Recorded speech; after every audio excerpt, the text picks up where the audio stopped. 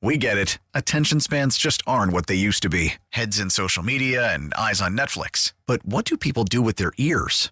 Well, for one, they're listening to audio. Americans spend 4.4 hours with audio every day. Oh, and you want the proof? Well, you just sat through this ad that's now approaching 30 seconds. What could you say to a potential customer in 30 seconds? Let Odyssey put together a media plan tailor-made for your unique marketing needs. Advertise with Odyssey. Visit ads.odyssey.com. Welcome back to Eye on the Community. I'm Vicki Pepper.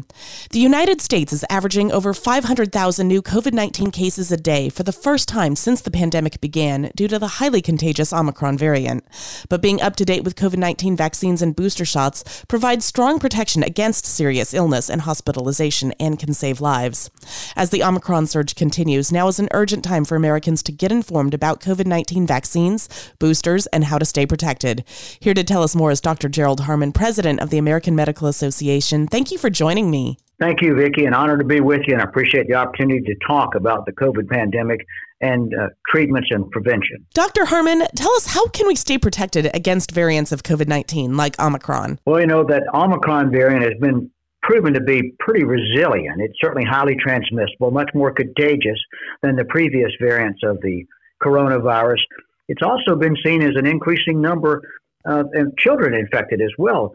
I know that you mentioned over 500,000 new cases today. In our various states, we're seeing the same surges. So the Omicron variant is highly contagious. However, despite that bad news, the good news is the vaccines that we have available and the boosters, particularly when you're eligible for them, seem to provide substantial amount of protection against serious illness, as you mentioned, hospitalization and death from this Omicron variant of the coronavirus. How do the COVID-19 vaccines and boosters protect against these new variants? It's a good point. What they do is they tell your body to provide a protein that protects the receptors from getting attacked by the virus when it gets into your system. So the virus gets into your system and your antibodies jump on that and won't let that receptor lodge anywhere and then become infectious and replicate in your body. So that's how they work. And we know that the more recent vaccines or the most recent vaccination helps a lot. We know a little bit of this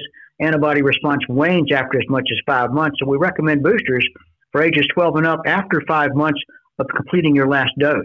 And discuss vaccine safety and efficacy in kids ages 5 to 11. You know, I can understand parents being concerned about vaccines for everybody. You know, all of us, we are kind of getting some situational shock that this pandemic is something that's new and it's something that only happens not only once in a generation, but once in a century. So we're really trying to deal with all this stuff. And then we have the very effective treatments that and we know are effective. These FDA-approved vaccinations for the coronavirus are very effective. We're a little hesitant sometimes to think about our children. We're much more concerned about our children and grandchildren, about everything, whether they're going to a strange neighborhood or a strange environment or anything else. So there's a little bit of questions that one might ask, but I encourage all of us to get the facts and to consider strongly getting your child, your grandchild, ages 5 and up vaccinated, because they can get really sick and they can get sick pretty quickly with this very contagious coronavirus. And also, then the children can spread it to other children and to the loved ones and other family members that may not be eligible or able to get the vaccination. So it's a matter of protecting not only you, your family, and your children and grandchildren, but your community as well. One of the things that you can do, in addition to talking to your doctor, your trusted advisor, is go to the website that the getvaccineanswers.org, getvaccineanswers.org, that the AMA and the Ad Council are working together on producing. Can you tell us where we are in terms of getting a vaccine for children under 5? Well, that's beyond what I know to be. I know that they, meaning the medical researchers,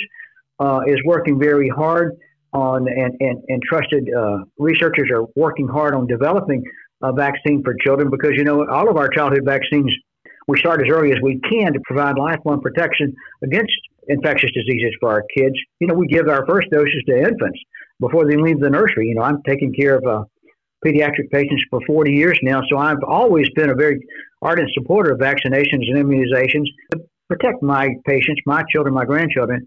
I don't know that we'll have a COVID vaccine available anytime soon for under 5 But clearly that's part of the target audience as well to protect them. What's the state of COVID-19 vaccinations in the U.S. in terms of who's eligible now and how many people have been vaccinated? Yeah, not enough. I can tell you that. Whatever the answer is, whatever number I answer, it's not enough. They don't have enough fully vaccinated individuals with boosters. But right now, those ages 5 and up are eligible for a Pfizer vaccine. It's a one-shot dose initially, and then 3 weeks later getting another shot. Then you're considered to be completed the primary vaccination. 5 months later, those 12 and up are eligible for a booster vaccination dose.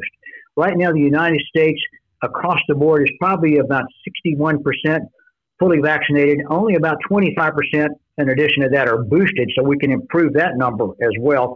State to state variability is substantial. My state of South Carolina is only 52% fully vaccinated, and only about 20 to 30% of the eligible boosters have been given in our state. I can't speak for California, but it does vary from state to state. When should someone receive a booster, and where can people go to learn more about the vaccines? Again, back to where they can learn it, that getvaccines.org, getvaccineanswers.org is a great website to remember to go to. It'll answer all these questions about vaccines that commonly come to mind. You can look at it and peruse it at your leisure.